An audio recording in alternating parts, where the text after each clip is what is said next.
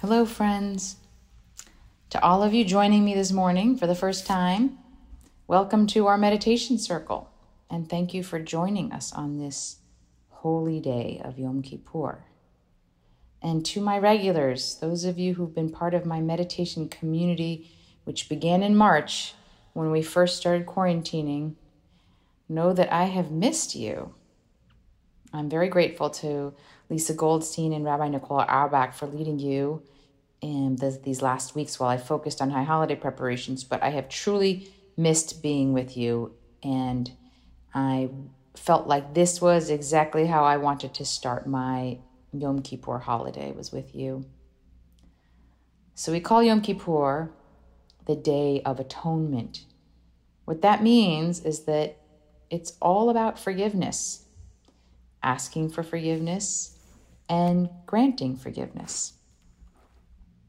Let's start with God. If you have sinned against God, let's say you contributed to the despoiling of our earth, or maybe you cursed God in a fit of anger or rage, or maybe you ate a bacon cheeseburger and you believe that God cares about that. I'm not sure I do as a rabbi, but in any case, if your offense is between you and God, here's the good news. God forgives you. Yes, if you come to Yom Kippur with a sincere heart and ask for forgiveness, Yom Kippur atones for your sins between you and God anyway. Now, wouldn't it be so nice if it were that simple with human beings? For human beings, forgiveness is definitely not a given in our tradition. And teshuvah, repentance, is a process. The person who has wronged you is obligated to sincerely apologize and then ask for forgiveness, and then show in some way that he or she would not do the same thing again if presented with a similar situation. And by the way, we're not obligated to forgive, at least not the first time. Though our tradition says that if someone comes to you with a sincere heart, truly repentant, 3 times, and we still don't forgive, well, by the 3rd time, the sin is on us. But that's not usually what happens. More often what happens is the person who's hurt us doesn't come to us at all. What if they're never repentant? Or they're not repentant enough? Can we forgive them anyway, even if they're not deserving of it? I would offer that this kind of forgiveness is a spiritual practice worth cultivating. There is a story that I've heard both out of Zen circles as well as Jewish circles that illustrates this point, and I'll share it with you. A famous Rebbe and his student were walking down the road. They arrived at a muddy stream crossing, and a well-dressed woman declared without any introduction, "Don't just stand there. Someone carry me across this mess." Without pause, the older rabbi lifts her across. She says nothing, not even a thank you, and goes on her way. The rabbi and his student walk all day in silence. The whole time, the student stews in his mind. How could my teacher pick her up? We're not even supposed to touch women. And she was so rude. Someone should say something to her. She didn't deserve our help. Finally, arriving at the inn for dinner, the student cannot hold himself back. He says to his teacher, "What were you thinking? She was nasty, and you broke the rules, and she didn't even say thank you." The Rebbe smiled gently and replied, "I put that woman down hours ago, but it seems that you are still carrying her." Now, someone might not be deserving of our forgiveness, but when we hold on to our hurt and our anger, we shoulder the burden. It will continue to weigh us down. And what about asking forgiveness? This is also hard. Sometimes we don't even know when we need to ask for it, when we've hurt someone. Sometimes we do know, but we make excuses and don't own up. Sometimes what we've done is so wrong, we cannot face it. Being willing to face our own failings and ask for forgiveness, this too is a spiritual practice that we must work to cultivate. It's not just a given. Meditation, taking pause, can help us to identify and see the hurts we've caused others. And finally, what about forgiving ourselves? I know this can be hardest of all, but in some ways it's the most important, because just as we say we must love our neighbor as ourselves, so that means we actually have to love ourselves or we're not giving a lot of love. We can only forgive others as well as we are able to forgive ourselves. Just this week, I received an email from a congregant. Her family had been struggling mightily. One of her children was not well.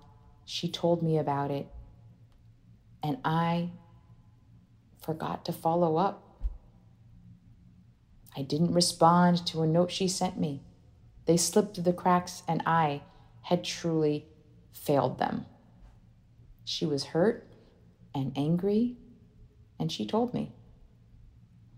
And I was mortified. I had a pit in my stomach. And it didn't matter that this week I had received countless beautiful emails about Rosh Hashanah. All I could remember and think about was this one, the congregant that I had let down. It was very hard for me, but I was also grateful, because she didn't just write me off. She let me know.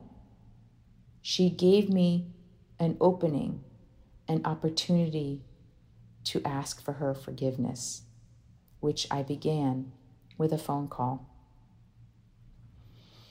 And of course, this will be a process.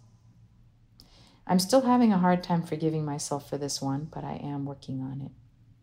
This is a part of my own spiritual practice I'm cultivating for this day. What is the forgiveness work that you need to do today on this Day of Atonement? In order to prepare our hearts and our souls, I want to offer a forgiveness meditation written by Jack Kornfield, just a little bit adapted by me, but it's really his words. It's very beautiful, so that we might be able to ask for forgiveness and grant forgiveness and forgive ourselves. So let's take a comfortable seat. If you've never done this before, really you can lie down, you can sit on a chair, you can sit on the floor, whatever feels comfortable. And we'll invite you to close your eyes and begin to notice your breath to come into your body, to be grateful for it. There's a line we say every morning, Modeh ani lefanecha. Thank you, God, for the gift of this day. Let your body and your mind relax.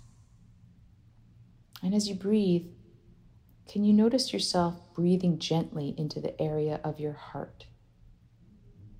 Feel all the barriers that you've erected and the emotions that you have carried because you have not forgiven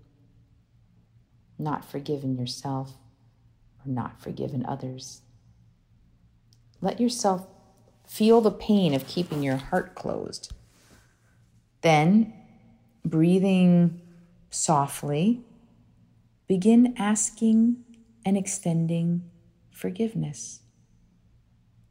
I'll take you through this exercise where we will offer the following words. And as we do, let the images and feelings that come up grow deeper as you repeat them. So first will be about asking for forgiveness.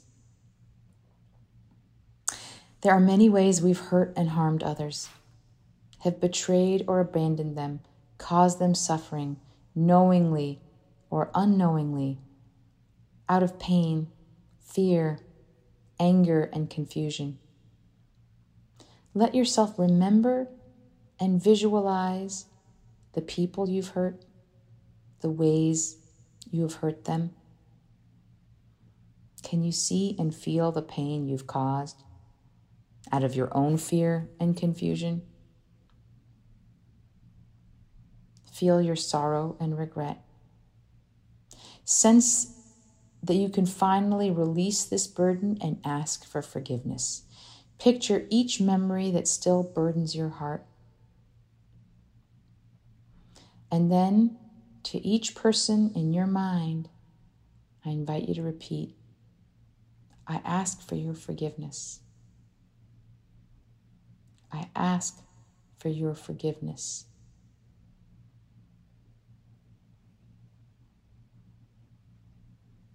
Secondly, let's cultivate our ability to give forgiveness to others. There are many ways that we have been harmed by others, abused or abandoned, knowingly or unknowingly, in thought, word, or deed. Let yourself picture and remember these many ways and feel the sorrow you've carried from this past. And sense that you can release this burden by extending forgiveness when your heart is ready. You say to yourself, I remember the many ways that others have hurt or harmed me, wounded me out of fear, pain, confusion, and anger. I've carried this pain in my heart too long. To the extent that I am ready, I offer them forgiveness. So if you're ready, hold those you have in your mind and repeat, I forgive you. I forgive you.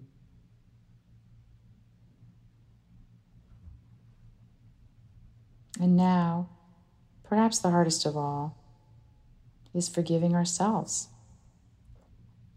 There are too many ways we've hurt and harmed ourselves, betrayed or abandoned our own spirit through thought, word, or deed, knowingly, sometimes unknowingly. Feel your own precious body and life. Let yourself see the ways you've hurt or harmed yourself.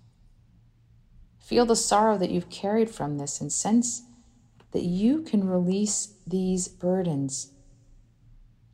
Extend forgiveness for each of them, one by one. Can you say to yourself, for the ways I've hurt myself through action or inaction, out of pain, fear, and confusion, I now extend a full and heartfelt forgiveness. Turn to your own heart now and say to yourself, I forgive myself. I forgive myself. We'll soon move into a period of some silence, and I'll invite you to gently repeat these 3 lines of forgiveness. In particular, if there's one that speaks to you, you can just stay on that one, or you can offer them all. I ask for your forgiveness. I forgive you. I forgive myself. And soon you will feel a releasing in your heart. Touch this softly. And if you're not quite ready to let it all go, be forgiving of yourself for not being ready to let go.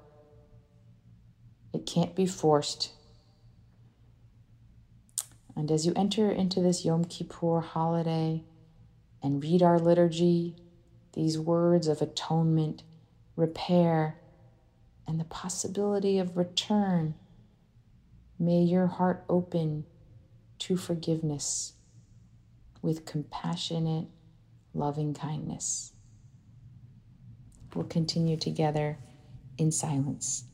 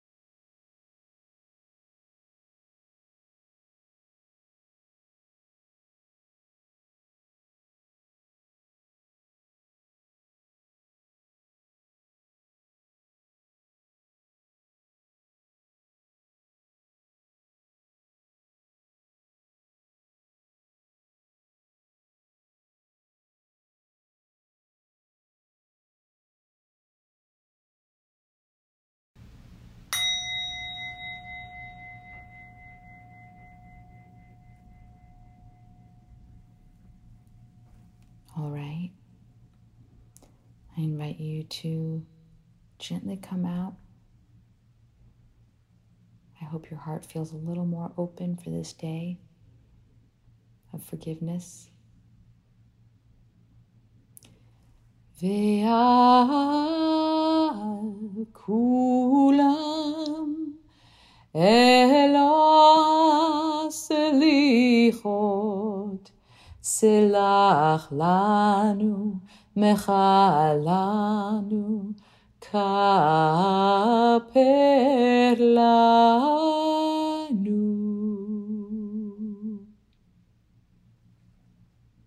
Good Yantif. Have a blessed day.